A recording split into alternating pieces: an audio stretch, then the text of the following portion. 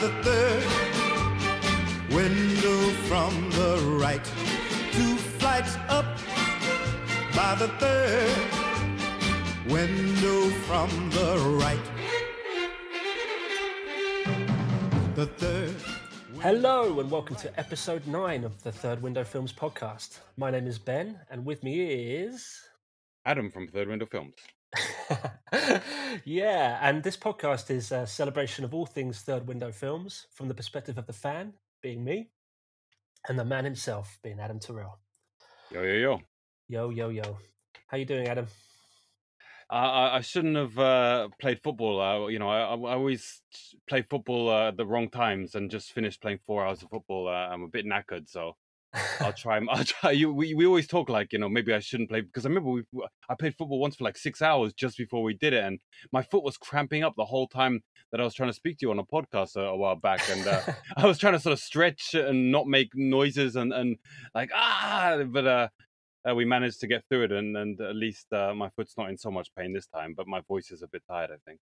You always play for such a long period of time. Like, it's not just one game, is it? You must have do like a league or something. Yeah, I play with a bunch of people, and yeah, there are other people that come in and out, so they don't stay the whole 4 hours or 6 hours, but I always stay from the beginning to the end and run non-stop. It's my way of releasing steam, and also my way of staying away from a house with a crying baby. Yeah, I think that's it. Fatherhood, like, it's 50% avoidance, isn't it? Mostly just trying to get out of the house. Yes, and unfortunately, during all this COVID, and especially we working at home, it's not as easy as somebody going to the office and having their escape there. But so I end up playing football for 6 hours and then cramping up when we try to speak. Yeah, 100%. Well, we've got a special episode again this month, which I kind of love because this kind of crept up on me. I saw the other day you tweeted, "Oh, it's been 15 years to the day since our first ever Third Window Films release," and I was like, "Holy shit!" So I messaged you. It was like, "Happy birthday, man!" Yeah, so I thought, why don't we do an episode celebrating 15 years of Third Window Films? Kind of makes sense to me. Yeah, I think it's good timing because there wasn't a release this month otherwise, and I think we were trying to think of what to talk about, and it just sort of occurred to me, oh, well, it's been 15 years, and I better write something online and do a competition, and yeah, it's a good thing to look back on. That's so cool. I mean, I thought so. I've got an interesting kind of way we can lead into it, because I don't know if you know, but like normally the way that I kind of watch my films is I come up with a kind of theme for the month, whether it's like a director's work or a certain genre or a writer or an actor or something like that. And this month it was a bit more kind of organic, and it just kind of kept changing as I was going along. So what happened was I read a book by Ryu Murakami called Coin Locker Babies. And I don't know if you've read that book, but it's fantastic. And I mean, I've read all this other stuff, like Audition and Piercing and In the Miso Soup and Popular Hits of the Showa Era and all that sort of stuff. But yeah, this book was just incredible. And it got me thinking. I was like, I need to go back and see all the films that have been adapted from his books.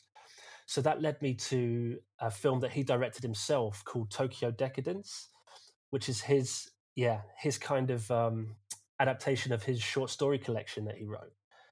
And it was just awesome. So I was like, right, I'm sticking on this trip. So I looked down who else had made a film based on his books. And Hideaki Anno had done one called Love and Pop. Yeah, great film now. Amazing film. I was absolutely blown away by it. So I was like, okay, I'm going to continue down this road again. And I found there's one called Karaoke Terror by a guy called Tetsuo Shinohara. And that's got Ryue.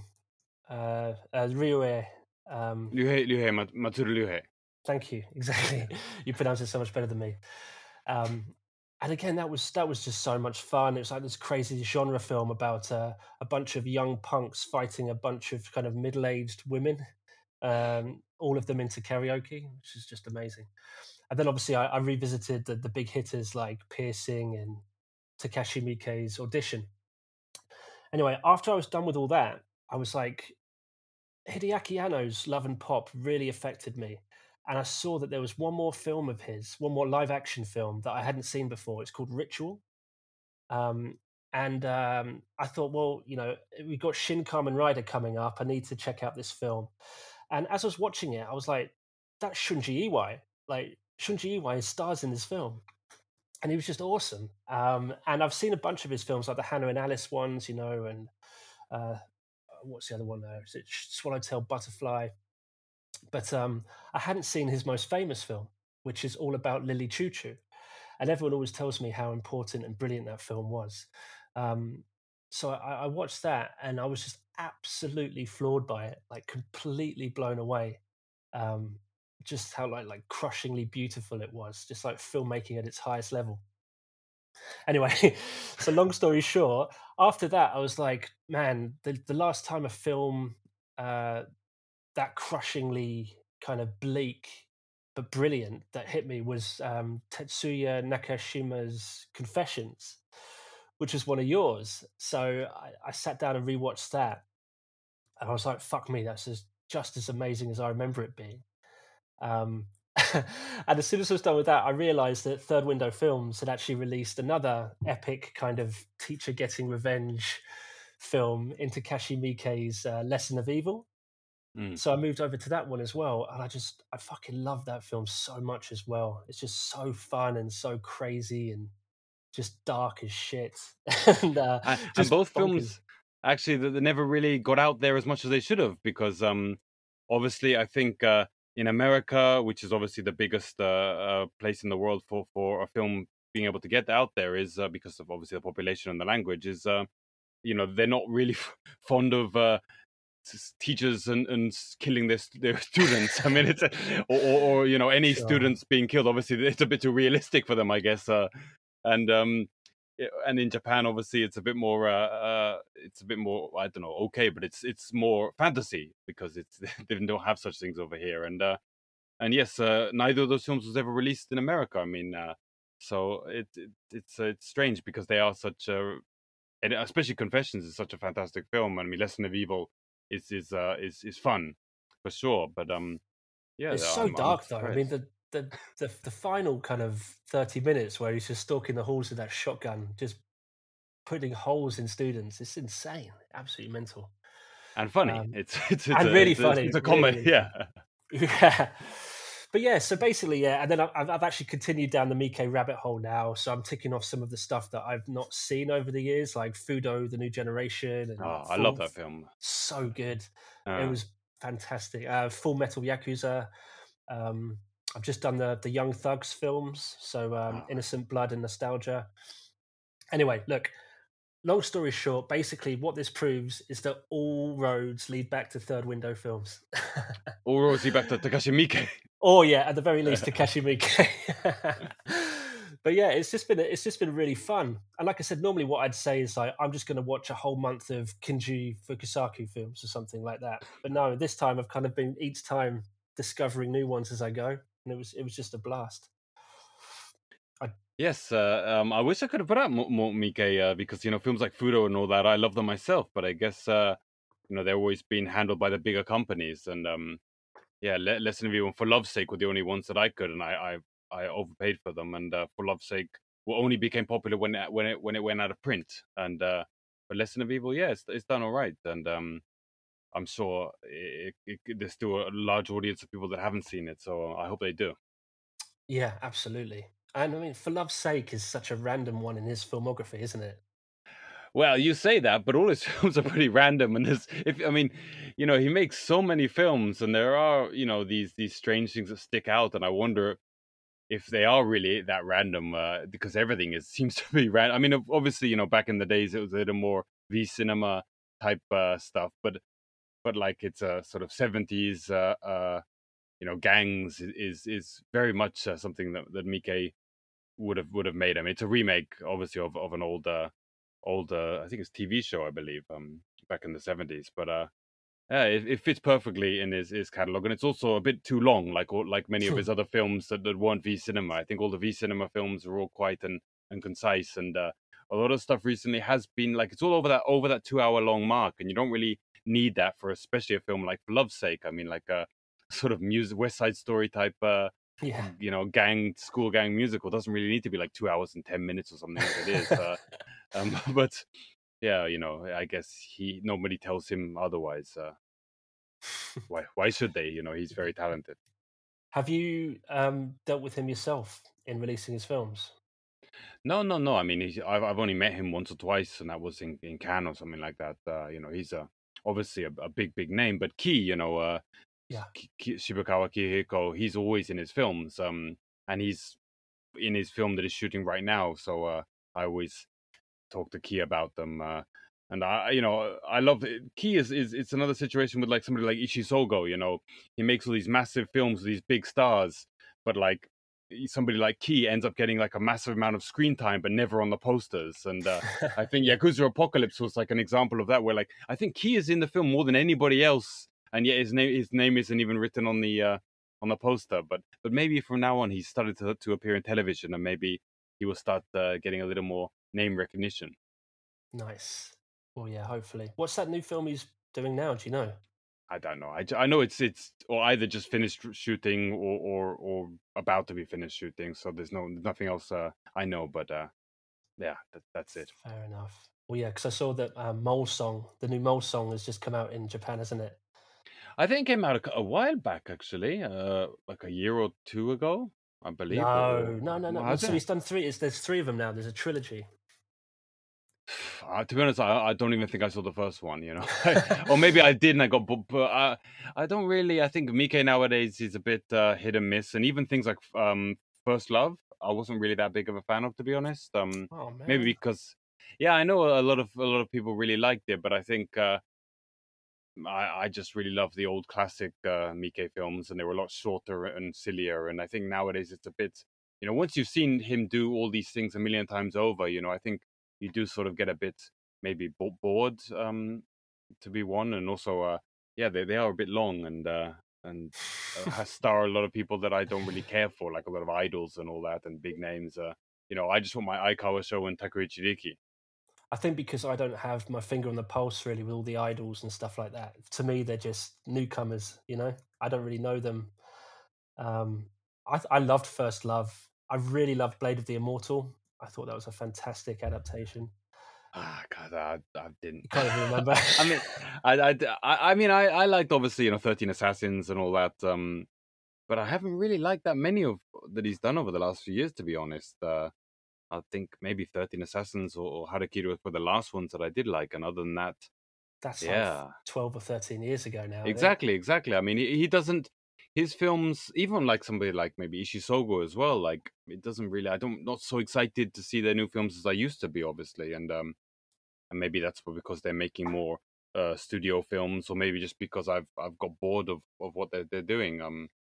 I guess yeah, maybe people that are but again he's reaching larger audiences with films like For Love because they're international co-productions and they go into the big film festivals. So I'm sure there are people that are seeing those films and seeing and learning about him for the first time, and for somebody like them, it's a wow, it's so crazy, and Japan is all crazy and this, but for me it's a bit personally I just find it a bit overdone. Fair enough. Well, this isn't the Takashi Miike podcast, sadly. It's not, but yes. So let's talk about Third Window Films. So I did a bit of research going into this. I'm not going to lie, I've been very busy, so I've not done a lot. But I found out. So it's on the 21st of May 2007. You released 5 films. I don't think so. I released 5 films. I think I've released 2 or 3 films on the 21st of May, and then in June the 4th, I released 2 or 3. So I released 5 over 2 weeks. Oh, okay. They're all listed as May on the website, I believe. Yeah, but I don't know. I think I've already made a mistake. Okay, I don't. I just yeah. I think it was like green. So you Green, got I don't even you got think. you got Ryo Seung-wan's No Blood No Tears and Lee Chang-dong's Greenfish were the first 2, I think. Yes, they were the first 2, but I just looked at the website myself and like Greenfish was written as June the 4th, and Say Yes was written as May the 27th. But obviously I updated the website myself, so but that was a long time ago. Anyway, over across those 2 dates, yes, I released those 5 films. So you also did Kim Yoo-jin's Wild Card and Jang Jin's Guns and Talks. Yes, Say Yes. So those 5. Yeah. And again, so I just found that really interesting. For starters, like they're all South Korean, they're all kind of crime thrillers, and it's just very far removed from kind of what you're doing now, which is Japanese, dramas essentially.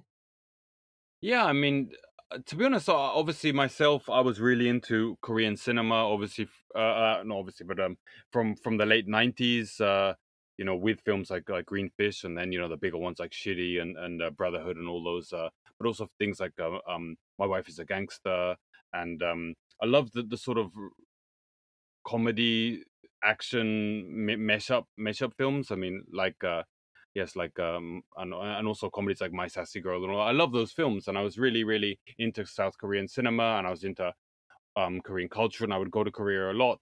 And I just thought that it would be, I don't want to say easier, but I think if you were going to start a film distribution label, you wouldn't really want to start with like really minor sort of Japanese comedies or something, because it's a bit of a risk.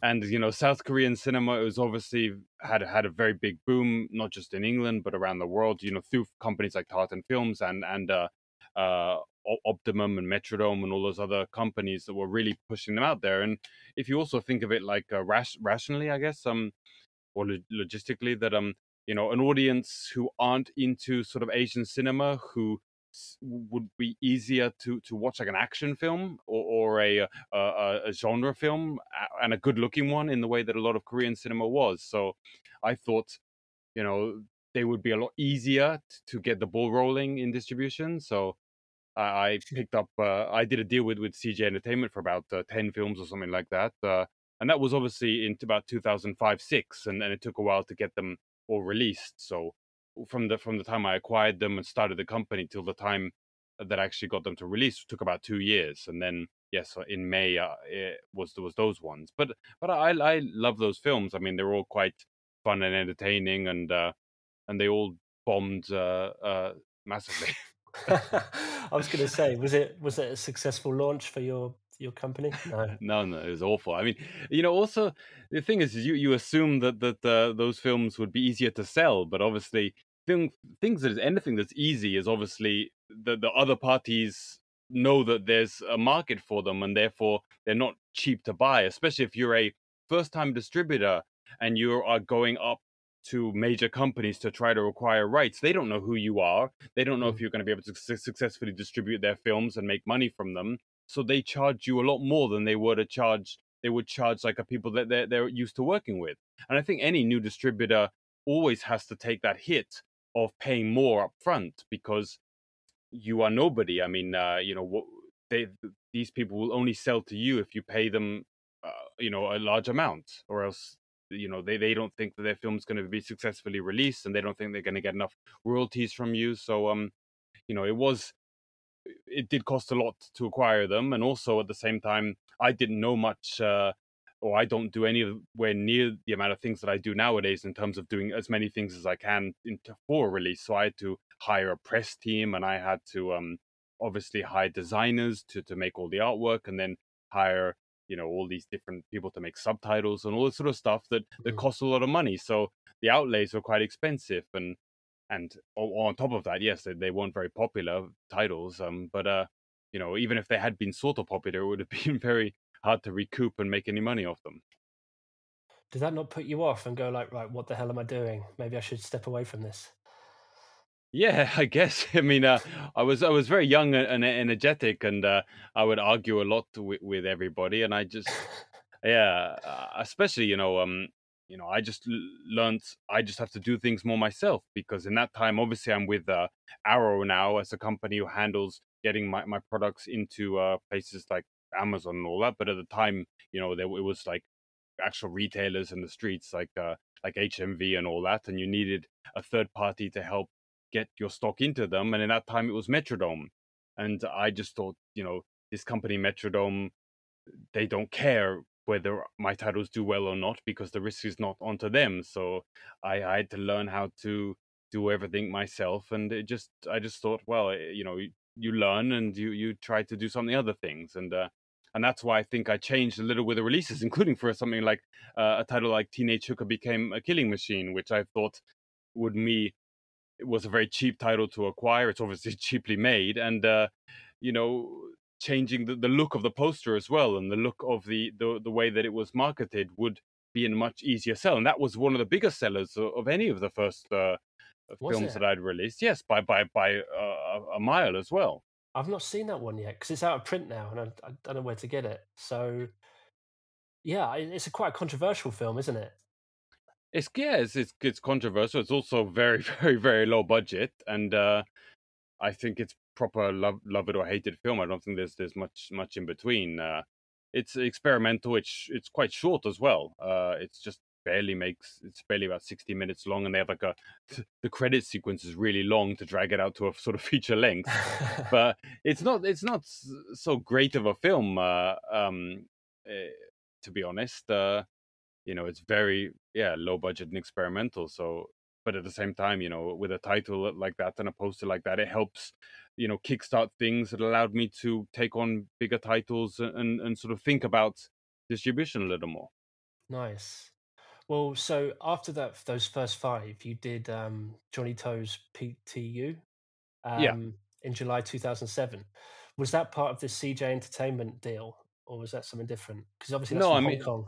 yeah, I mean, obviously, just being an Asian film fan in general, it was Hong Kong in the 80s and 90s, and South Korea in the 90s and the noughties, I guess you say, and obviously Japan here and there, obviously, but I think Hong Kong cinema was a big love of mine, and Johnny To obviously was one of the masters, who is still one of the masters, of course, and that was a film that I was desperate to acquire, and actually Joey Lung acquired it on my behalf.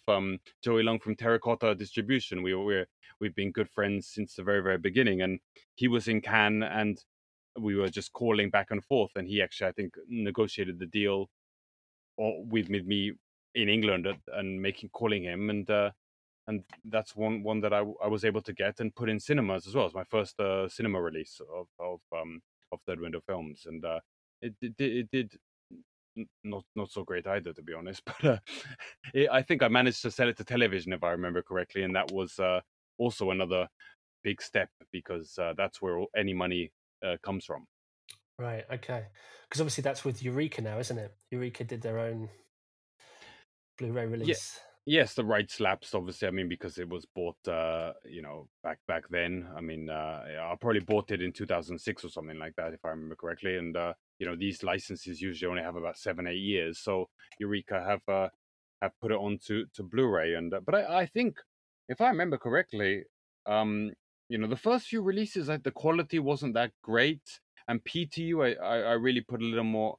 Or I found somebody else to handle the authoring, and we put it out in quite a decent quality looking release. So it's nice.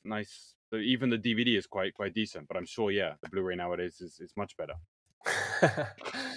Yeah, as you said, like, it's kind of the story of your life, isn't it? You're always a bit ahead of your time.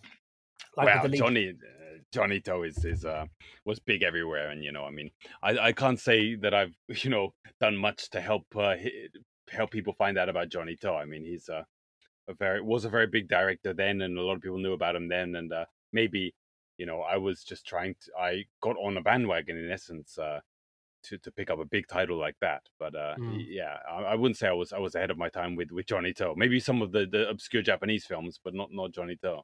Well, I'd say Lee Chang-dong was definitely you were that for sure. People. that was way behind, ahead of the time, and only after obviously films like Secret Sunshine and Burning, when people got really interested in his earlier works, and the rights had lapsed because nobody wanted to buy them at the time, and if I still had the rights, then obviously they would finally make money from them, because they never made money when they were available. I just want a big Lee Chang-dong box set, like what you did with Toyoda or Obayashi. Well, yeah, but Toyoda is you can't really compare him to an Academy Award winner like Lee Chang-dong. I mean, and also the Koreans as a whole, in terms of they're very smart. No, I'm not gonna say Japanese are not smart, but in terms of really promoting their culture and promoting their films and music and everything to the world. They are as a get a lot of government support, and a lot of the people that work for these companies and own these companies that make films and music are looking at the international world. So they really know what they're doing. And in the Japanese side, there's so many people that don't know what they're doing. And in that case, I can come in and help uh, make their films popular worldwide. But the Koreans are really ahead of the game in Asia. So if it wasn't for me, somebody would have done it. And obviously, Lee Chang Dong has done it himself and beat the Cannes and won an Academy Award. So he knows where it's at. Well, the people around him know where it's at. Sure. Okay. Well, it wasn't until I think it was January 2009 you released Tetsuya Nakashima's Memories of Matsuko. And then in February 2010, you did Nakashima's Kamikaze Girls as well. And so that was the big change then. Those were your first Japanese releases, I think. Yes, and the thing about those is actually I put all my eggs in the basket of Memories of Matsuko because Memories of Matsuko is one of my favorite films of all time. And I thought that film, more than Kamikaze Girls, would be a film that would really, really be a hit because it was such a great film. And with critics, it was. And I put that film, Memories of Matsuko, in cinemas as well. And Kamikaze Girls was sort of like a side, like, all right, after you've watched Memories of Matsuko, watch Kamikaze Girls. But conversely, Kamikaze Girls was the film that really, really did well for me. And Memories of Matsuko actually didn't make its money back at all, even to this day. But Kamikaze Girls really, and thanks to people like Jonathan Ross, who put it on his, he had a TV show like about Japan back in the days. And I think that film was really the film that helped Third Window Films go to a next level, and also for getting that sort of quirky Japanese cinema out there.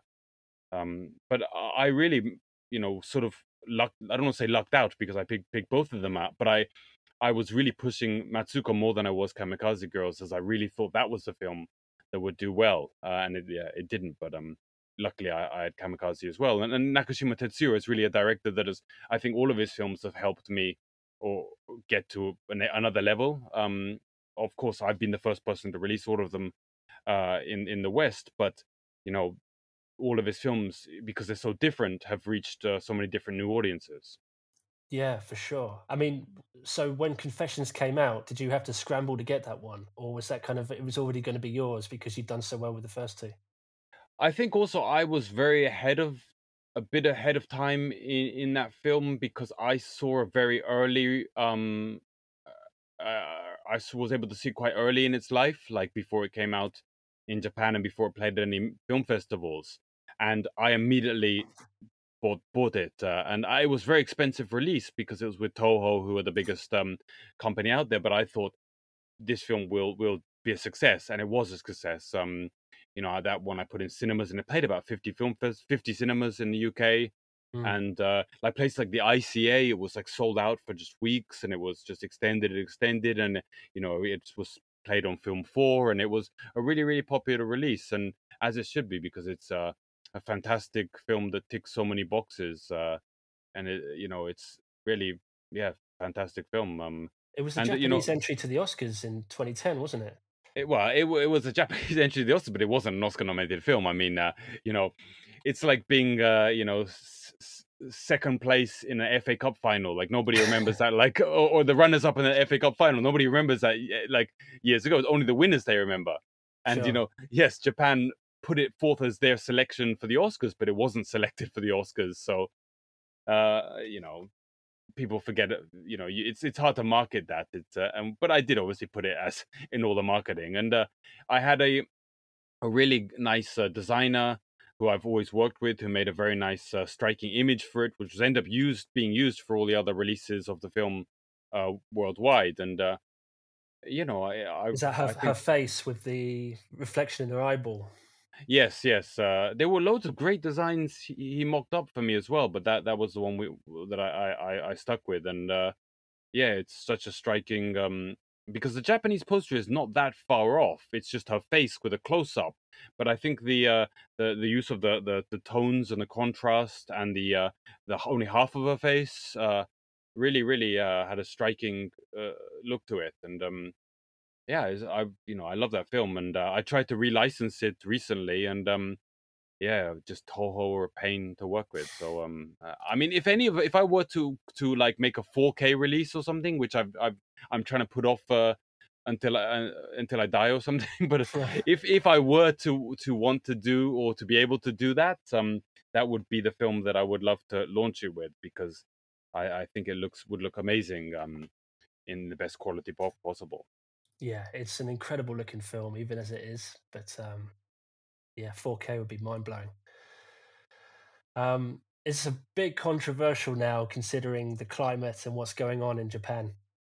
But another one of the kind of really big releases you did early on was Shion Sono's Love Exposure. And that, I mean, that's by far his most popular film, and it must have been one of your best sellers, right, over the years? Yeah, for sure. I mean, it still does well today, and that was another one that I was able to get actually at the very. I think I saw it before it played at Berlin, and but I waited a bit because I was a bit nervous about taking on a 4 hour long film. But when I picked it up, I think the first person to release it outside of Japan, and even I played it in the cinemas on film, and I put my back out carrying that bloody film to the ICA, because I try to save money, always trying to save money on everything. So instead of hiring a courier to bring it to the cinema, it's like, no, just all right, I'll carry it and bring it to the cinema. But it was for a 4 hour long film on 35 millimeter, it's like 10 reels or something like that. And and Oh, yeah. also, I'm very impatient, so it's not like I'm going to carry half of it and then like drop it and then go back to the car and carry the other half. And also, I think it was the ICA is on the mall, so you can't really stop. So it's like, get out of the taxi and all right, put it on the ground there and then try to carry it to the cinema. And yes, put my back out, but it did well at the ICA, and sold to television. And obviously, it was first I just put it on DVD, and then when I moved to Blu-ray, it was one of the films that I re-released on Blu-ray. And because obviously, the DVD was split onto two discs, the feature, and you Oh, was wanted it? to. I didn't know Yeah, that. yeah, it has to be, because DVDs you can't really put 4 hours on, so it was split onto two. If I remember, it's two disc DVD, so I'm sure somebody will have to tell me, but I know that there's two discs, so I'm sure that it was split onto two discs, and therefore not didn't have that many extras. But yeah, it's always a constant seller, and yes, of course, Shion Sono has a situation nowadays, which he's countersuing this week the magazine that printed the article. And it's I've always said that I think Shion Sono is is is a bit of a name value, and because of his films he's being targeted. But I don't feel that there I think people that don't really know too much, are people sort of comparing him to Harvey Weinstein or something like that, but it's nowhere near that. And I think there are, I've said this before, that being a Japanese person in an industry of a certain age, I think looking at it from today's mindset of political correctness, I think he's a bit. I don't think he's really as bad as people are some sort of making him out to be. But at Mm. the same time, I'm sure within his time in Japan, in certain generations where sexual harassment is quite commonplace. That I'm sure he might have some sort of sexual harassment in the past. I think any Japanese man of that age has. But I really think that he's nowhere. I for sure believe that he's nowhere near any of these Weinstein sort of issues. But the people around him are very bad, and they are quite. There are a lot of sexual predators around him and in the industry as a whole. But anyway, that's yes, separate. Yeah, no, I just remember it was a flurry of news for about 2 weeks, and then I haven't really heard anything since. It's gone quiet. So yeah, it's interesting to Well, it hear will be that. news. I mean, news. There are all these other terrible people around him that have had stories written about them, but it doesn't become news if they're not popular. You know, it only becomes big news within the domestic and international scene if it's somebody that people know of. So all the other people like even Hideo Sakaki, who's been big news in Japan, it's not being news overseas because nobody knows who he is overseas. So Shion Sono is quite a name that news will happen, whether it's true news or not. But there is that's a whole different subject. This is I guess, an anniversary episode. So Well, just quickly before we move on, is there any other developments about Suicide Club, or is that still just not going forward? Well, the problem is just that all the people that were supposed to be working on it, as in making audio commentaries, I had somebody to make very, very nice illustrated artwork. Everybody has stopped. They won't work on the project. Mm-hmm. So I'm trying to find other people, but they also don't want to work on the project as well. So the problem is that I initially had expected it to do a certain amount of sales because of all these extra features and all this artwork, as well as being able to sell it to like a well-known video on demand company that I'd spoken to. And with this happened, that all that's gone, but the Japanese side won't reduce the price, and Sure. therefore it's a lot of money to spend. So I'm sort of gonna wait a bit and see.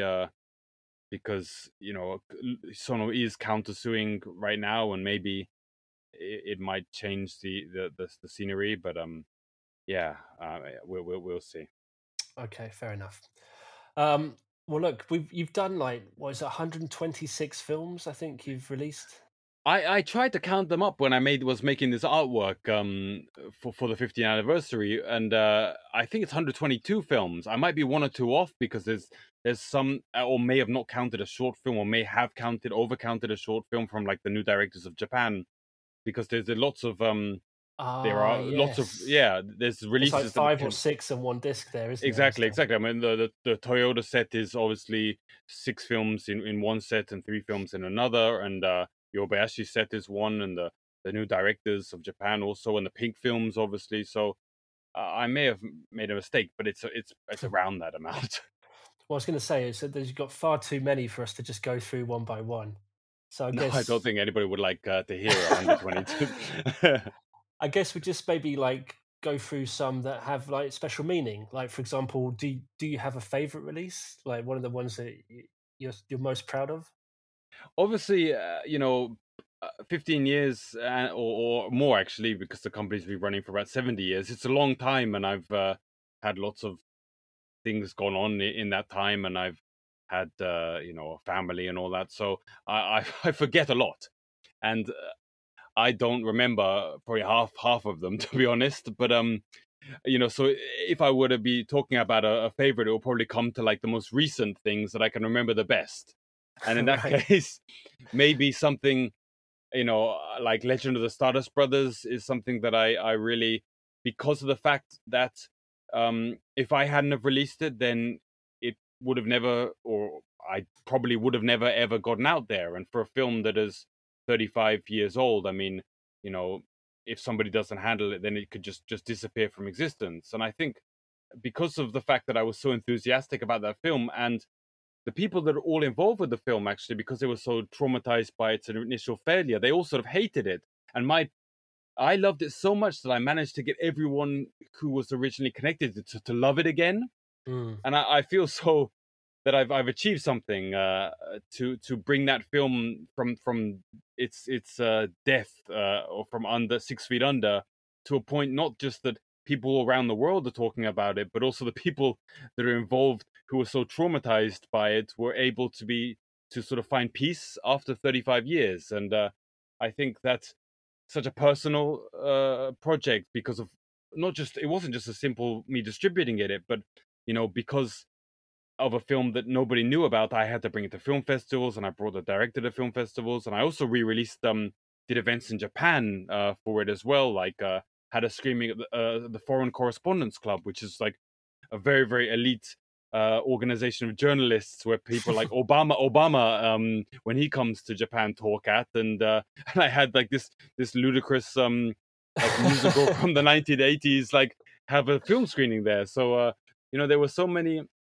there's so much work that I put into that. I'm putting it out on vinyl, obviously, and all the film festivals, and then selling it to like places like Mubi that played it, almost worldwide in many different languages, and now it's on Amazon Prime in America, and more people are discovering it each day. And I think that just for the work I put into it, I feel so happy. In the end, it's only sold like 1,000 Blu-rays, so it's not really been that profitable of a film of a release. But because I was able to sell it to places like Mubi and for this distribution in Germany and America and all these other places, like people are seeing it. So whether or not that brings money to me, I think I just feel so happy that that film has gotten out there. So maybe that's probably one of my favorite releases. I mean, of course, One Cut of the Dead was another one. Being able to discover and make a film like that famous is something that I put so much work into. But ever since it became so famous now, obviously you get forgotten, and it's always like people coming up to me like, "Hey, do you know this film One Cut of the Dead?" And it's like, "Oh, for fuck's sake!" Like, I spent fucking years like getting that film out there so that everyone knows about it, and then people are coming to me like, "Yeah, you should. If you're really cool, about this film like One Cut of the Dead." And it's like, "Oh, fuck off," But Wow. that's what happens, and in the end, One Cut of the Dead made I got money from it, so at least I could, it wasn't just all the time I put in. Stardust Brothers, I do feel that if I hadn't have done it, then it would be undiscovered. And One Cut of the Dead, I'm sure, because it's that sort of film that you never know, it would have probably gotten out there, maybe not to the extent that it did, but it would have gotten out there in one way or another, which you can't say the same for Stardust Brothers. No. I mean, you can really see the love in the Stardust Brothers release. Like you said, it's a beautiful set, and you've got the soundtrack in there as like a bonus as well. And like you said, you did the vinyl, which was awesome. Yeah, the vinyl didn't. I mean, that was, I actually had it remastered for vinyl, so the sound on the vinyl is the best quality sound at all of that. And the reason actually I made the vinyl is because in Japan there was originally a vinyl made for the film soundtrack. I mean, the film itself is based on on actually a soundtrack itself, a soundtrack for a movie that didn't exist. So there is a sort of the original soundtrack of the Stardust Brothers, the Chikada Haruo Stardust Brothers, is obviously readily available. But the soundtrack version of the film version, which has the song sound by the people in the film, and which I preferred more, I always wanted that record. And there were only like 100 copies made for like promotion of the film back in 1985. And I was looking every day on Yahoo Auction, which is like the Japanese eBay, and I couldn't find it. So it's like, all right, I'm going to put it out on vinyl so that I can have a copy myself. So like, which I did, and thanks to the Stefan Hall again in Rapid Eye Movies, which he knew a vinyl manufacturer there that he's connected to, and we could get it done sort of cheaply. But it didn't. There's still like loads of copies lying about. I only made like 500, and there's still like hundreds of them still around. So it's not something. It's such a niche audience for that, though. It's insane. Yeah, but you say that, but if you consider the fact that Mubi played that film on their platform worldwide, and if you look at the letterbox, just the number of people that have seen it, it is not as niche as me. Just, of course, I've only sold 1,000 Blu-rays, but it's been seen by a lot of people, and yeah, but not many people have record players, so do they? And yeah, but most of the people that would watch a film like that, that like a film like that, do have record players nowadays. Actually, maybe not 10 years ago, actually, but nowadays, obviously, having a record player on records is quite hip, or a lot of hipsters have that. But in the end, everybody always, the reason, one of the reasons I released is everybody said you got to put this out on vinyl. Like the same way that, like, when you got to put posters out, like, everyone, do you have a Love Exposure poster? Do you have a Love Exposure? Getting all these mails, and then I make them, and then nobody really buys them. So, like, do you have T-shirts for One Cut of the Dead? Oh, okay, I'll make them. I made them, and there's still like loads of them lying around in my house. So I don't know what's going on. Like, I was like, I'm not going to make it because, like, I know it's not going to sell. And then everybody mails me, you should make it, and then I make it, and nobody buys it. So I should do a Kickstarter every time, I think, but it's a pain to do that. I can help you with that. Yeah, you can run it. I've had enough of it. I did a bunch of crowdfunding for loads of different releases, and it's a real pain in the ass. Fair enough. Well, I think as a fan, it's harder for me to kind of say what my favorite is. Like, I there's not many films you've released that I haven't loved. I was trying to think about this earlier. So you got all the obviously the Takeshi Kitano films. So everything from like Hanabi to Kikujiro to A Scene at the Sea, Kids Return, Dolls. They're all 5-star films to me. So I couldn't pick a favorite out of that.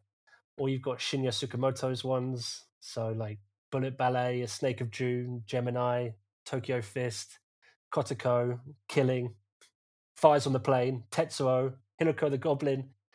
I don't know, probably missed them out. Haze, um, just incredible films, a lot of them. Or Yeah, yeah, even you I got forget that. I just when we talk, I forgot I'd about the Tsukamoto because those were also ones that I put in a lot of time to getting them remastered.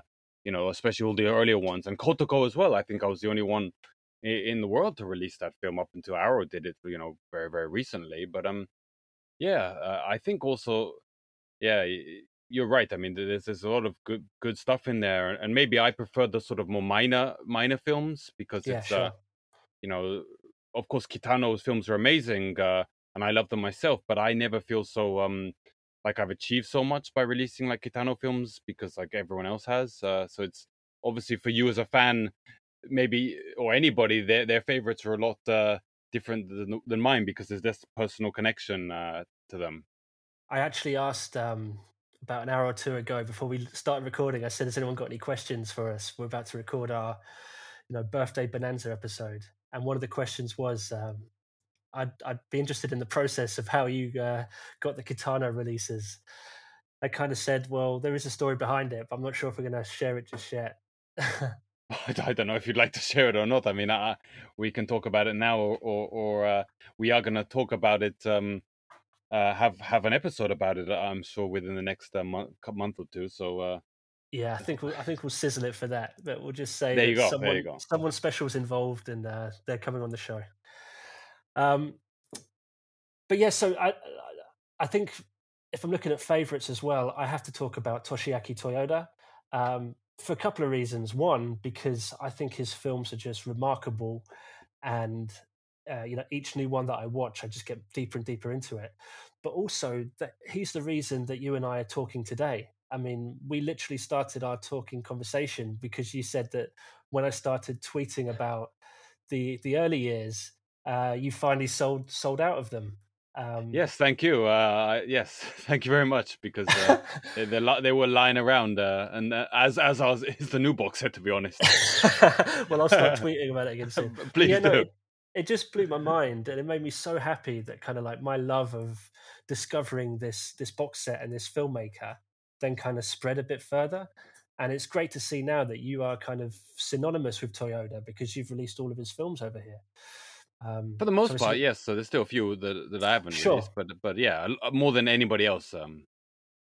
but I mean, so Porno Star, Nine Souls, Blue Spring, Hanging Garden, I love them all, and obviously like the short films, the later ones like Go Seppuku Yourselves, and just amazing.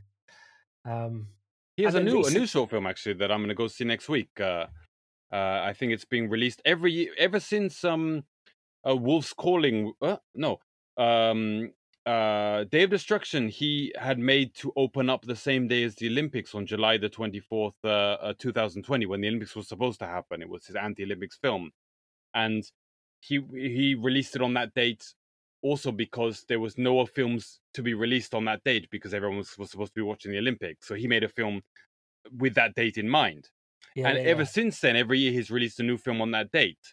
July 24th, in 2021, it was Go Seppuku Yourselves. And 2022, obviously, in 2 months' time, he's got another short film that about 20 minutes long that I'm going to go see next week.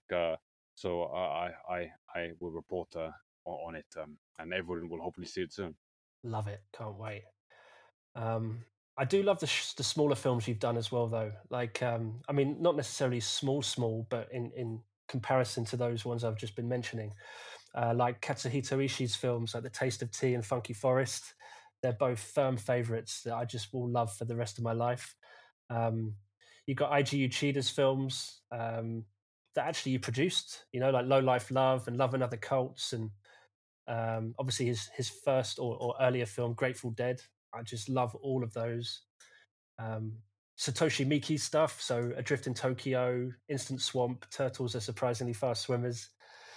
Yeah. I love those films, and yeah, it's. I did try to relicense Adrift in Tokyo a few years ago, but I'd wonder if a lot of people ask like, why don't you put them out on Blu-ray? And to be honest, I don't really think they're really the type of films that would be really require Blu-ray, because it's all about the comic. Yeah.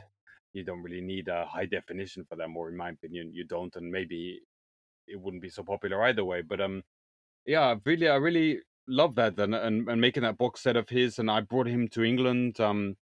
Actually, to talk at the Hyper Japan event many years ago. Him and his wife, Fuzieri, who is in all of his films, and his daughter. Actually, they all came to England, and we had a film festival actually in Coventry, the at Coventry University that I ran for a few years with their film club there. First of all, we did it at the Warwick Arts Centre. There was a Third Window Films film festival actually. I only I forgot about it for years. And then, like when Onoda was playing, I booked it into the Warwick Arts Theatre, which is in Coventry, and it reminded me, oh, I had this film festival there in like 2008 and 2009 over a few years, and that film festival started at the Warwick Arts Centre and was part of Coventry University, and then they built a cinema on campus, and we had this film festival there, and it ended up being called the East Winds Film Festival, and Satoshi Miki also was there for that, and you know, he really loved Coventry Market. I didn't go myself, but he was raving about it for like weeks.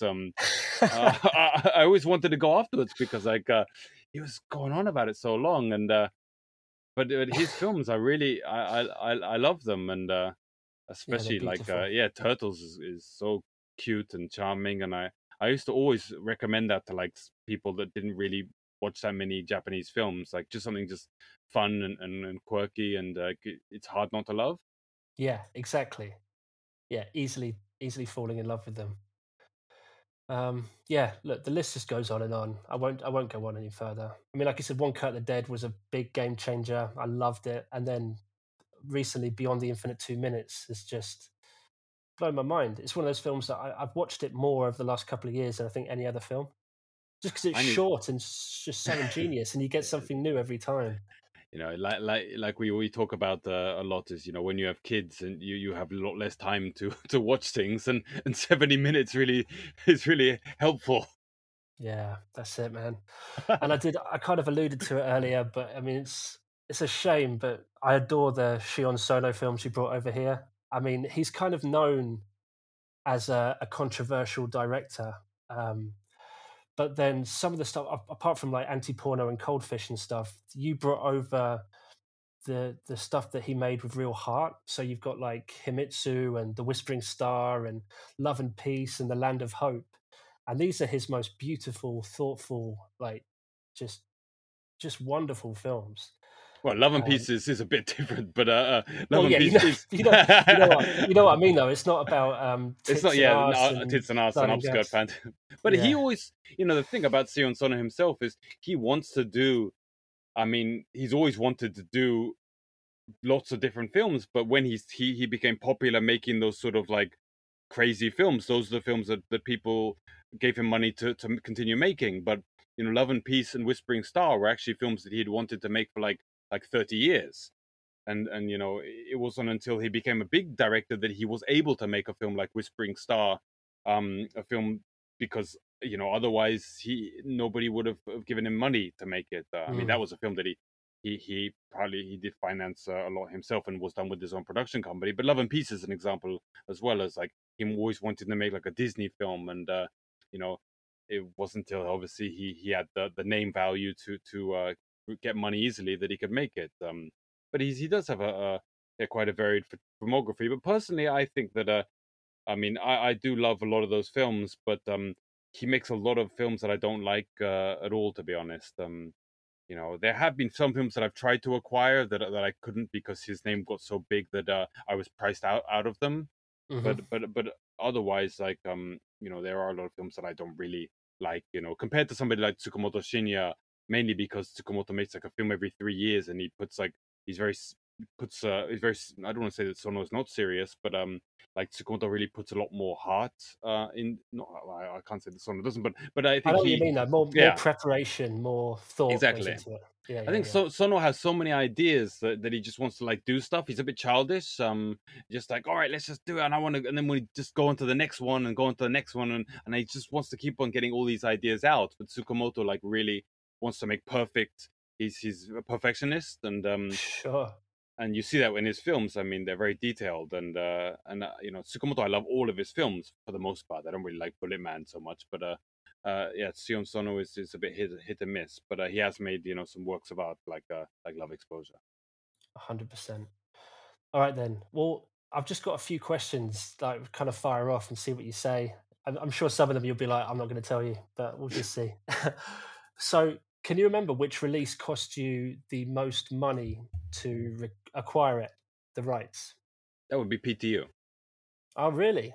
Yeah, Johnny Wow. Toe. Johnny Toe when he was big. I mean, like 2004, five. He was a well-known director, and Hong Kong films were and are still always been very expensive to acquire because they're first of all, I think because Hong Kong and the English connection was so strong that a lot of the market was set internationally, and yet and so all of these companies are used to dealing with very very big companies that have more money to spend, and therefore their prices for the films are very expensive.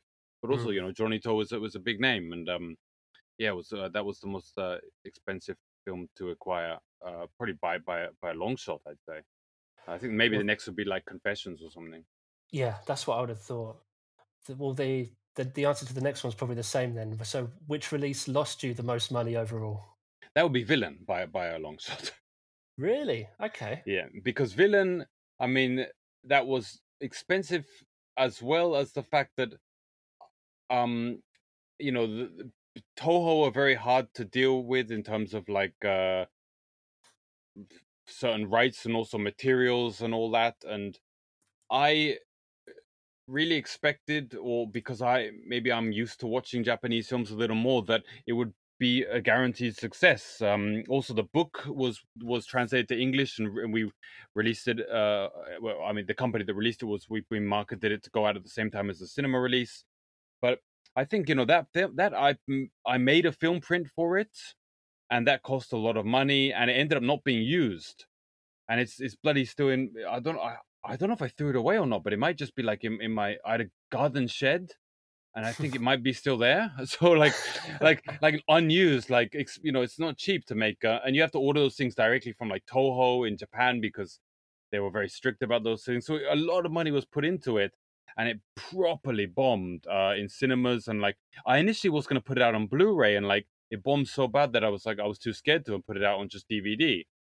And that was, yeah, that I think that for sure was the biggest bomb. It also was an unfortunate timing that it was around the time of the riots that Sony warehouses got burnt down and all that, so that delayed the release. It also caused a lot of extra costs, and yeah, that was really a awful.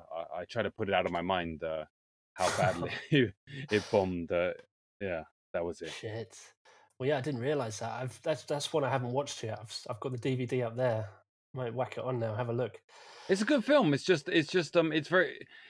I expect it's quite melodramatic as Japanese films tend to be, and I forget that English people don't like melodrama. I mean, I don't particularly like melodrama myself, but I think I was a little.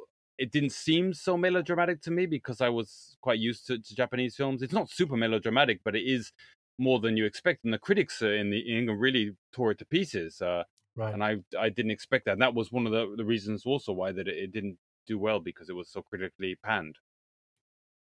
Well, I'll make up my own mind. I'll watch it later and let you know. I mean, it's great acting by like Mitsushima Hikari and the cast, and it's a good film. It's just it just didn't work. I was going to ask you what release made you the most money, but surely it's One Cut of the Dead, right? Yeah, probably because, but then again, I was also. It's hard to compare money in that respect because because I handled all the international film festivals, and also I handled all the sales for that film, I made money from commission.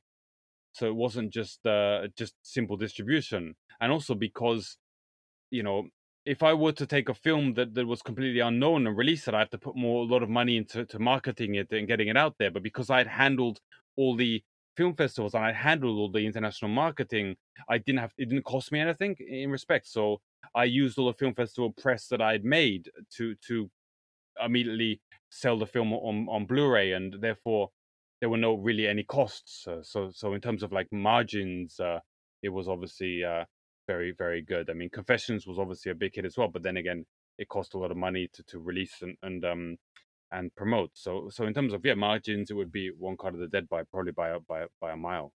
Yeah, that's what I thought. Are there any films that you've most wanted to release but you weren't able to get hold of? Yeah, probably, but there are always many. I think the most obviously is probably like I mean, there are obviously films that I've wanted to acquire, but I've just sort of it's been a simple like no, as in films like Crazy Family, Mm. a lot of the Ishisogo films, like the rights have been a pain, or August in the Water or something, but so it's just like, all right, done. But films like the Man Who Stole the Sun was something that I put a lot of effort into trying to get released, in terms of meeting a lot with the film's director, and also meeting a lot with the film's producer, and really spending a lot of time to see what could be done. Hmm. And that is a film that I think many people want to see, and especially film lovers of Japanese cinema.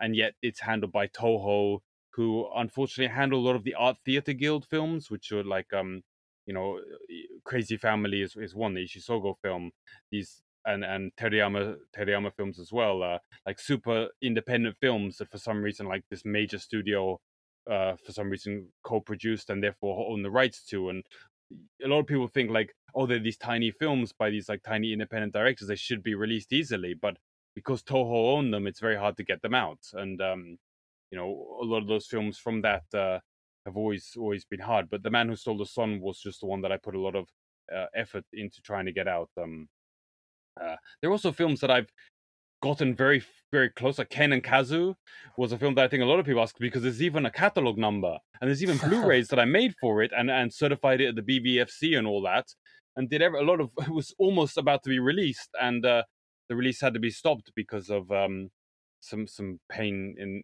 situation, complex situation with the film committee system in Japan. So that was one Shit. that got. I put a lot of money into getting out there, and it's yeah, the master tapes are still at Sony, and even the artwork was printed up, so it cost a lot of money and didn't get released. Do you have discs produced with the film on them?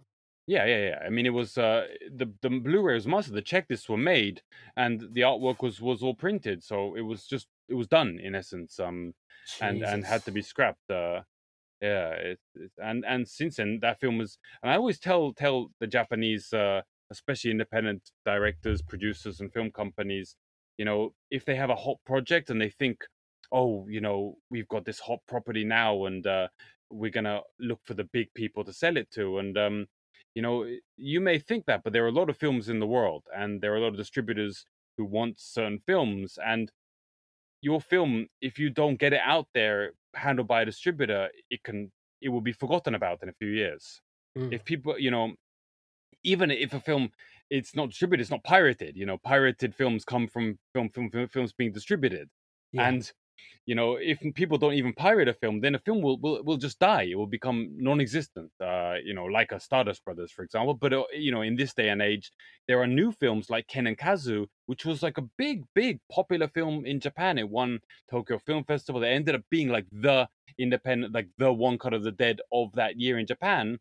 And the director hasn't made a film since. And we're talking 2015 it was released, so 7 years ago, and the film is just forgotten now. And nobody's released it anywhere. It's totally forgotten outside of Japan. And if it had been released by me, then the director would still have a name, and therefore when he made a new film, which he's just done, he'd have an easier route to get it to film festivals, because people might say, oh, I remember that film Ken and Kazu. but people don't think so into the future, unfortunately. And it's always the problem that I have with Japanese companies. Like, you know, I'm even having a problem with Summertime Machine Blues now, when, you know, the writer was saying that, like, you know, he'd been speaking to people about remaking the original idea in Hollywood, Hmm. but, you know, no, that film was never released anywhere because the Japanese companies were asking for silly money for it. So, you know, if a film isn't released by distributors, it just dies. So nobody's going to want to remake a film that no one's heard of, you know. And in that case, you know, you're not going to be able to sell the remake rights, because nobody knows what Summertime Machine Blues is, you know, except for people obviously in Japan. And, you know, you do have to think of the big picture, and a lot of Japanese companies don't think like, you know, if they have a new director they want to get out there, make that director's name bigger and bigger, they have to make sure the director's films are out there by distributors, whether or not they'll pay a lot of money for it or not. It needs to continue to live, whether it be pirated, whether it be you know, in video stores, on video on demand, or on Blu-ray or whatever. You know, there needs to be like existence, proof of Hmm. existence, and if people like distributors don't put it out, then it's like it didn't exist. And it can hurt a lot in the future if for a director that maybe only makes a few films, for example. It's interesting, actually. This is probably a good place to move over then to some of the questions that we got on Twitter. Um, there's only a few, but they're pretty good ones. Um, and one of them is from, I apologize if I'm pronouncing this wrong, but Niels Matij. And he put a tricky question, maybe, but how relevant does Adam think his job is today in the age of the internet? On a tech level, production companies could easily distribute their films worldwide like streamers do. Is the job of distributors at stake, like rental store owners those many years ago? I mean, you know, if you were to make a film and you can get it picked up by Netflix for worldwide distribution, which isn't that easy, to be honest, then obviously, you know, that's perfect. And but there aren't many films that get picked up by Netflix worldwide. And otherwise, you could put it on like a rental, like just put it on your own website to rent. But then, who's going to know of the film? You know, Mm. the thing about distributors in each country is that they have an audience, they have a way to market the film. You know, it's very important, even for example, with a film like Beyond the Infinite 2 Minutes, that there are so many people in the world, and there's so many people in different countries, and even a film like One Cut of the Dead that's been so massively popular, there's still so many people that never heard of that film. And you need distributors to get that film to each market so that people learn about the film. And with Beyond the Infinite 2 Minutes, even though I brought it to so many film festivals, the US distributor put a big marketing and press campaign behind it, and that opened the door to a lot more people that hadn't heard of the film yet. So, I mean, and Beyond the Infinite 2 Minutes had played at 50 film festivals. So there are so many people in the world, obviously, and there are so many films and so many CDs and so many newspapers. There's so much of everything, so much content. And that's Hmm. even more in the internet age, because the internet age is so much bombardment of our screens, and people are obviously even more less willing to take chances on things, and you need certain people, whether it be curators at a film festival or distributors, to point you in the right direction. And obviously in my case, you know, where it comes to physical distribution, you know, not anybody there are people that only want to buy Blu-rays or DVDs because of the packaging and because of the special features and because they want to collect. And it's a lot different than a film that might be just be on video on demand or available to rent somewhere on the internet. You know, it's that concept of having something that, like I said, keeps something alive. You know, in a Mm. format that isn't just like a byte on a computer. You know, it's having that thing. It proves the existence. You know, even with, for example, with a film like Ken and Kazu. You know, if that had been released, then people might still remember it, and otherwise, it's now essentially forgotten. And you know, you can forget a film when you see it by renting it, but if you have that film in your hands, or if your friend has it, or if it's in a shop somewhere, it keeps it sort of yes, alive in Hmm. essence. And you know, I think that's why distributors are certain distributors are needed to companies like your Arrows or something that keep the physical media alive as well, and keep people interested in niche cinema, because there's so much going on otherwise. Have you noticed? This is a bit of a random aside, but I've noticed recently whenever Arrow release a special edition new disc, they have to recall it straight away after. They just keep having issues with their discs. And the most recent one is fucking insane, where it's Henry, Portrait of a Serial Killer, where a scene from 8 minutes in the film gets re-edited into the film again, like at the 50-minute mark or something like that. I mean, when you become a bigger company, it usually means you have more people, like more staff, Yeah, and therefore yeah. you should have more people. I mean, I'm surprised actually that I haven't had any faults in my time, because I could easily make a mistake in checking something. I mean, my films are only checked like I make like Arrow do as well. You before you make a film that is before you make a release that it goes out to stores, you have check discs that Yeah, are yeah, that yeah. You are sent them to me. yeah, I sent them to you, and these Yeah. discs are used to check to see if there's any errors on the disc.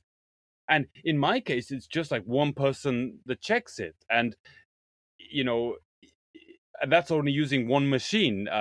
But Mm. in Arrow's case, I'm sure they have many people that check them, and using many different machines just in case, because you never know if something might not play on all Sonys or something like that. There are these glitches in that something could work on a Panasonic but on a Sony or something like that. And obviously, Arrow's films are a lot more scrutinized than mine, because more people are watching them. And I'm so surprised, because to see these things on the internet, like people. I mean, it's not the end of the world if there's a bloody scene in the wrong place. I mean, you're not gonna die if that happens. If that happened to me, I'd probably say, "Oh, I'm sorry." Even Adrift in Tokyo, some of the people always point out that the packaging is spelt wrong, on the DVD release, which it is, but it's not the end of the world. And maybe, if a disc looks very, very bad, then it could take away from your enjoyment of watching it. But in these cases, it doesn't seem to be. I think also because they're such a big company, they can't, even if it's a small mistake, they can't be made to be letting down their customers, No. because it makes more news if they make a mistake than if I were to make a mistake. And I think people are more critical especially they're more critical of Arrow now, since they got taken over by this conglomerate, and people are saying, like, you used to be this sort of like mom and pop company, and now you're this big like conglomerate that treats us, your consumers, like shit. It's the Yeah. sort of way that people think that any company that gets taken up by a big conglomerate is thought of, and they need to be extra careful. Well, yeah, they're getting a really bad rep now because it just keeps happening. Like, I think it's happened to the last 3 or 4 releases in a row, and I people are don't like, know "What the what fuck are you doing over there?" Like, I don't know how that can happen. With the staff and the people that they have. I mean, it shouldn't be happening. But I also just think that, yeah, people are being more critical of them because they're thought of as this like sort of like money grabbing company, which they are in essence, because they're owned by a big corporation. I remember when you sent me the check disc for Toyota 2005 to 2021, and I was watching it, and I think it was Monsters Club. I was watching it, and then the screen got all fuzzy, and there's this crackling noise, and it all got. Well, I was like, "Oh fuck, it's gone wrong."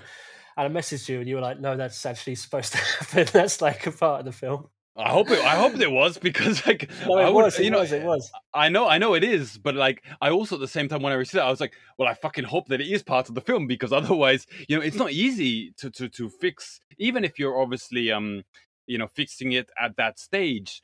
You still need to I mean, the fixing it in terms of the authoring of the disc isn't really that expensive or time consuming, but you need to then send it to be pressed up, and that just to make that check disc, there's a lot of money that involved. And Yeah. for a small company like me, and also usually you have a release date set, and you can't really change the release date so easily. So if it's too late in the day, and like when you sent that to me, I was like, oh fucking no! I hope that is a problem with the film and not a problem with the disc. And luckily, it was just not a problem with the film, but that's just the way the film was.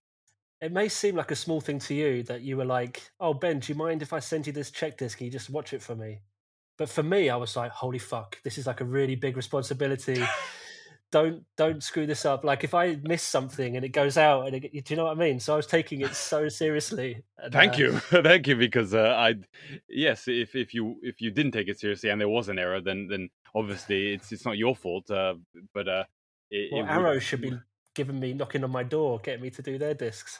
I don't know what's. I really don't know. I mean, obviously, I guess like with that situation, as you said, with you think that it's a problem with the disc when it's actually the film. Maybe the people that are watching it think that for some reason, maybe that is what the film is supposed to be like, and that could be it. I mean, Maybe.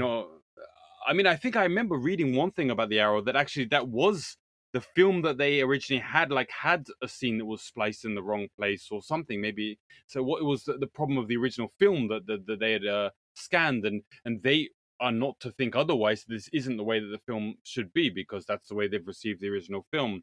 It's hard to know what is done wrong on purpose and what is actually wrong in some cases. But yeah, the Arrow should have should. I'm sure they have more people that are looking at this sort of stuff than I am, and they should pick it up. All right, we just got a couple more, some good ones as well, actually. So Eldritch Water Park said, "Have you got any more plans to release more animated features similar to the Yujicha or the Animorama set? Also, will we see more Pinku? And do you have any interesting stories about how that connection came to be?" So obviously that's two questions, but In terms of anime, to be honest, I don't really like anime. I've never. I'm one of, I guess, the few sort of Westerners that came to Japan that have no interest in like manga or anime or a lot of the things that Japan is synonymous in terms of the way that it's popular overseas. hmm, I'm not so, but in terms of those the Yamamoto Eiji and the Tezuka Osamu animes, the Anime Rama, I part of the like I like the interest of the cultural aspect to these the massive names that are involved with these films that just bombed. I always interested in why has this bombed, and obviously that's the concept of a cult film in essence. Something that should, by all respects, be more well known, and for some reason it just something happened, and it isn't, and I've always been interested in that. I mean, Stardust Brothers is a perfect example because that should be hmm. a major film, and it was completely unknown. And so the Anna Maria Ramas was that. Uchida, I don't think you could really say that's animation. I guess the Gekimation is sort of, and I'm sure but now he's very big name, so I wonder if I'll be able to afford what he's got out next. To be honest, He's been doing a TV show, hasn't he? yeah, this thing, Yokai Sharehouse. So he's been doing the Gekimation part of the TV show. It's Yeah. not a Gekimation TV show. And that's been made into a film that's out in Japan next month. The Yokai Sharehouse, the movie, and I'm actually interested in how what it'll turn out to be. So I'm going to watch it very soon myself. And in terms of the Pink films, so those came out because of my connection to Rapid Eye Movies. Stefan Hall, the owner of Rapid Eye Movies, is somebody that I respect more than anybody else in the industry, and I've always wanted to help him in anything he does, and his first film production was Underwater Love, the Christopher Doyle shot Imaoka Shinji Pink musical by Mhm. music by Stereo Total, and to be honest, I'm not a big fan of Pink films at all, and I used to when I was a film student really like Pink films and Wakamatsu films as a sort of cultural aspect of being interested in the theory of Japanese cinema and how it evolved and all the different aspects involved. But I'm getting a bit embarrassed when I watch like a Pink film. Like if I were in like the cinema and like there's some nudity comes on the screen, I get a bit nervous, and Yep. even I'm always really nervous about any nudity in a film, to be honest. Or I remember my friend Nanami Kawakami, who's one of the actresses in Low Life Love and Makeup Room, and she's actually a porn star in real life and a stripper. And she invited me to a strip show, and like I would just looked at the floor the whole time. I couldn't look. I was so nervous and embarrassed. And she yelled at me afterwards. She said, like, why are you looking at the floor the whole time? And I was like, I'm sorry, I get really embarrassed, that sort of stuff. So the Pink films is something, just releasing them. I get a bit embarrassed, to be honest. But Stefan whole, Underwater Love was one that I wanted to support Stefan. So I distributed it in England, and I brought Christopher Doyle over and had lots of events to help with the film's release. And when Stefan told me that he had, because he bought a film scanner, and his goal was, he loves Pink cinema, and he wanted to help remaster all these like 60s and 70s Pink films with this film scanner he had bought. But he'd have to sell them on the rights on, or otherwise he would be losing a lot of money. So I was like, okay, I'm gonna help you, and I'm gonna buy the rights from you for England and distribute them in England. And also I'll help you split the costs of anything involved with releasing the films, in terms of the Blu-ray authoring and the manufacturing, and making the bonus features, and et cetera, et cetera. So I did that all to help him out, because I love him and I love his company, and I want to make sure that he's not in any financial difficulty if possible. So I did that. So I always say that I put a lot of sort of personal feelings behind a lot of my releases. But to be very frank, like, the Pink films were not so personal for me. I did them to support Rapid Eye Movies, and I know that a lot of people like them, but personally, I do get a bit embarrassed with those. I love that story, though. You told me that quite early on in our relationship, and I was like, it says a lot about you, that you don't just make films to make money, or even the right business sense. Sometimes it's just to support a friend.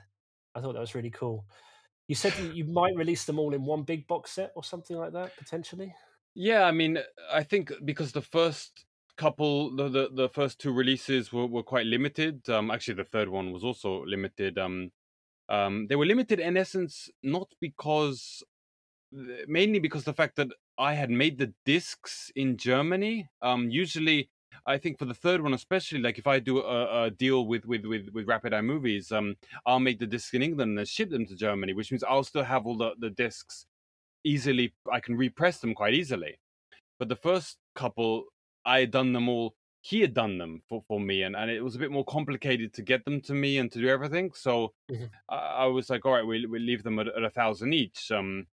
But a lot of people kept on asking when they were sold out, we still want these. So I said, maybe when all of the 3 discs, so volumes 1 through 6 sell out, then I could put them all together in one box. But like, as I mentioned before, with the one cut T-shirts, the Love Exposure posters, and the vinyl, people ask me this, and when I do it, nobody's going to buy it. So I'm a bit nervous that Yeah, sure. because that's making those boxes, like, the Obayashi box and the Toyota. Those boxes are very expensive to make. And you need to make like a couple thousand of them just to bring the cost to something reasonable. If you only make like 1,000, it ends up being like £5 per box to make. And it's and obviously shipping charges go up as well, because they're heavy and they're big. So it's I don't know. Maybe I'll put it out. I mean, but I don't know. I think I'd also feel a bit because the apart from the final disc, they don't really have many bonus features on them either. And just like having 6 films only in a box with nothing else special, like I feel a bit like I don't want to like how so many companies re-release the same films like in different boxes, and I feel a bit like it's sort of cheating. I'd only want to do it if for the customers it was very cheap, but I also know that it's not very cheap to release it, and I feel a bit conflicted, to be honest. Sure. Maybe there'll be some more films you could add to it or something. I don't know. Yeah, I think, but then again, people say like, "Oh, I have to buy the whole box just to get this one like extra disc that I've already bought the other one." So it's you get that a lot. Like people like even like, for example, when I did the Hollywood edition of One Cut of the Dead, that wasn't to screw over people that had bought the last edition. It was to like sell the people that hadn't bought an edition at all. But then Sure. people were saying, "Why do I have to buy another edition of it if I want to see this?" And I was like, well, what do you want me to do? Like, should I just not release like this the spin-off film, or like what should I do? Like, and I don't want to. It's just gets a bit sort of extra stress. Oh, yeah, I remember that backlash. Well, you can't please everyone, mate. Yes. Okay, one more. This is quite a good one. I don't know if you'll be able to answer this one. This is from Adamski. He says, "Are there any directors that you have an eye on that are due to make a significant jump in impact or recognition?" So kind of like how Ryosuke Hamaguchi did last year. He just, boomed into everyone's zeitgeist. Hmm. I wonder. I mean, there are some directors that are. This is really embarrassing because I've totally forgotten her name. But the director of a film called Orphan Blues and Let Me Hear It Barefoot. She's a fantastic female director that makes really unique films. But those are type of films that are on that international film festival scene, but not on that sort of A tier scene like the Hamaguchis that go to like the Cannes and all that. So I've just looked her up. It's Rio Kudo or there you go. Kudo Rio. Kudo, yes. She's a fantastic young female director that it makes very very interesting films, but she's only made two. I mean, two that are fantastic. But I think and another one actually, Red Snow. I think it's Sayaka Kai Sayaka, I believe. Another female director that made this very interesting film with Nagase Masatoshi called Red Snow, and she's another one that I think a lot of people are looking forward to her next film. I think she has a new one out relatively soon. But there are, I think, these are films that go to some film festivals, but they rarely get picked up for distribution. And unless you reach that really like top A class film festival, which are reached by having usually French companies involved, as is the case with Hamaguchi and Fukada Koji and even to an extent Koreeda and Kawase. Like you sort of, it's hard to sort of break out from Japan otherwise. I mean, this Plan 75 that's in Cannes right now in certain regard. Another also female director. I think also the name it's maybe Hayakawa Chie, maybe something along those lines. But that film's supposed to be very good, and she's also a young female director, but also has French French producers involved, and able to get her into Cannes.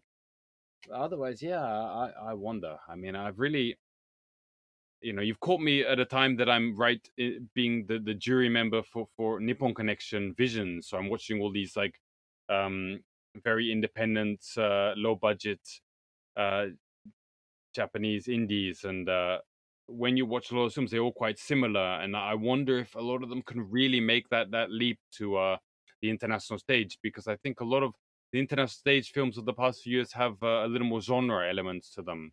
Like the One the Dead type things, and in that respect, there's not so much in Japan that I can see, or that I really have my eye on. But Fair enough. we'll I'm see. still keeping an eye on your list of your top 10 of last year and trying to find all those films, but they're still nowhere to be found. I don't even know So what I just- put on that list. Fair enough. Yeah, that's it. Yeah, a lot of these films that I see, they just don't get out there. I mean, and like I said, going back to the point of Ken and Kazu, like if distributors don't take them, and I think it's really important the Japanese companies and sales agents understand that for the future of that director, if you want that director's next film to become easier to sell and get into film festivals, you have to be more reasonable in the way that you allow distributors to take on the film for less money. Yeah, sure. Even for example with It's a Summer Film that I tried to acquire, it's a very small film, and the distributor was just like the sales agent in Japan was just a pain in the ass to work with, and it's like, well, all right, then this director is gonna disappear, and that film's gonna disappear, and you have to think in the mind of a distributor, and I guess they obviously don't know what it's like overseas, and they're stuck in this mindset from the past, but yeah, it's killing Japanese cinema, unfortunately. Let's go a bit more upbeat for this last question. All right. Good. You're in Yeah, control. this is a very good way to end it, actually, and it's from a good friend of the show. It's Jonathan Root. He said, in honor of the upcoming Summertime Machine Blues, what are your favorite time travel films? And that's a question for both of us. And the obvious answer would be that, you have to talk about Beyond the Infinite 2 Minutes, because it did something genuinely different with the concept, which I really enjoyed. But I was thinking about my answer, and obviously you've got all the Back to the Future and Bill and Ted's Excellent Venture and all of that. But I think the one film that had time travel in it that I've just loved the most over the years and still do to this day is Sam Raimi's Army of the Dead, the third Evil Dead film, For sure. where he goes back to medieval times and the Necronomicon. It's like the skeleton army, and it's just fucking brilliant, that film. And yeah, I think that would be my answer. I wish I had looked up the question before and reminded myself what films that I like that feature time travel, because Yeah, like sure. I every cheated a time bit. I'm I thought about it. you had the advantage of having the questions ahead of time, and yes, you thought of a very good answer, and maybe I should steal your answer as well, because I love that film. But I think yes. I don't know. I mean, yeah, Summertime Machine Blues. I mean, also, I'm thinking of this in sort of an Asian film perspective, and yeah, that's I'm just gonna say Summertime Machine Blues because it's the only thing that's in my head right now. I mean, I've just Googled time travel films, and half of them I've not even seen. Or like they don't. How is it time travel? One of them says Justice League, Zack Snyder's Justice League, Terminator: Dark Fate. Mirai. The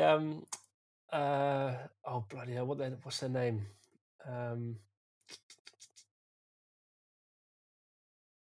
What are you talking about? Mamoru Hosoda's Mirai. About the animation. Yes, that's a fantastic film. But I'm not one into animation. I've just took up time travel movies Asian. I know. I think it's not a good idea to search for things while you're trying to speak on a podcast, because you get a bit of dead air and chaos. But Returner came up, and I really remember loving that film. But I haven't. I was talking to I think the rights holder about like re-releasing it, but I remember loving that film when I first saw it. Obviously, about 20 years ago now, and I wonder if it does hold up. I remember it being great. Did you ever see that film, Returner? Yeah, a long time ago, but yeah, I love that film. I remember loving that film, but you never know. It might not be as good as it is now. Samurai Fiction was sort of. It wasn't time travel, but was it? No. I mean, I know you hate anime, but just when I saw Mirai, then it just triggered my brain. And of course, Makoto Shinkai's Your Name as well. Did you ever watch that one? That was amazing. I did, but I remember because that was such a huge film in Japan. Obviously, it was a big film everywhere, and I remember I saw it. I didn't like watching anime. As I said, I don't really like watching anime, and I think I went on a date with somebody, and I thought, oh, maybe that would be a good date film, and also I can see what everybody's talking about. And I was a bit disappointed. No, I was just like, this is like, like a Japanese weepy Radwimps bullshit soundtrack. What the fuck is this? Why is everybody so liking this film so much? And then at the same time, there was another film in this corner of the world. Is that yeah, and that was also a slightly lesser but also quite big hit at the time, and I saw that right after the same week that I'd seen Your Name, and I liked that a lot. And I thought this, I mean, that ended up obviously also being a big hit, mainly because of the actress Non doing the voice, but Your Name was also a big hit because of Radwimps, because they're such a big band in Japan. But yeah, I was. And that film has such a special place in my heart, because we had basically I was just talking to a bunch of film fans on Twitter, and we kind of all decided, let's all meet up and go see a film together.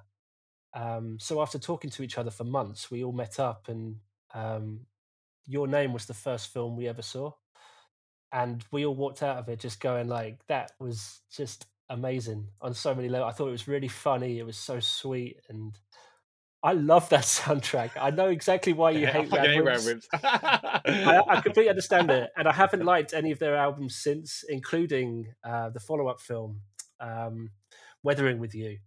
But that actual Your Name one was just brilliant, I thought. And yeah, I love it. Anyway. Anyway, yeah, we've gone a bit long. I think when we initially mailed, we're like, let's keep this a nice 1 hour celebration, and it's gone back into the usual 90 That's just plus because minutes. I enjoy it, mate. I love it so much. There's so much shit going on in my life outside of films, and I love this when I can just sit down and chat and talk film. But yeah, so thank you for that. It was really fun. Thank you for your questions, everyone who reached out on Twitter. That was awesome. I'll try and give you more notice next time, so we don't just have 60 minutes to get as many questions in as possible. So yeah, Jonathan Root at the end there talking about Summertime Machine Blues, though. That's your next release? Is it next month? It is, and next month, not next month, July 4th is the release. I think it was initially in June, and then it moved to July, and I moved because of Suicide Club issues, I think. But yeah, a very summer film, perfect film for summer is Summertime Machine Blues on July 4th. Amazing. Great. Well, unless you have anything else you want to talk about, to sign off. Just I've got a competition out for the 15th year anniversary with 15 winners picked, 5 each on Facebook, Twitter, and Instagram, and if it's pinned to the top of Facebook and Twitter, and relatively at the front of Instagram. So if people want the chance to enter a chance to win a Blu-ray or DVD, yes, just please enter that competition. It's until May the 30th. Nice. Well, I'll put all the links in our description for this episode, so you can find all those posts there. And yeah, if you're not following Adam yet, you can get him on Twitter as @ThirdWindow, and on Facebook and Instagram and YouTube and everywhere else is @ThirdWindowFilms. And I'm on Twitter and Letterboxd as @BenjiBox. That's BenjiBox spelt with a Y. But yeah, thanks again. I mean, you've been doing this for 15 years. I've been doing this podcast with you for, well, coming up to almost a year now. And in October, I think it will be our actual anniversary. But yes, not coming. It's still quite a way off, but it seems like a while. It's coming up. Well, it will be October at some point, but still a few months off, to be honest. But yeah, I'm enjoying every second of it, and I hope you're still doing this in 15 years' time. Well, we let's just hope for next. We'll focus on this year for now. Okay, cool. Well, thanks again for joining us, and we will catch you next time on the Third Window Films podcast. 2 flights up by the third window from the right.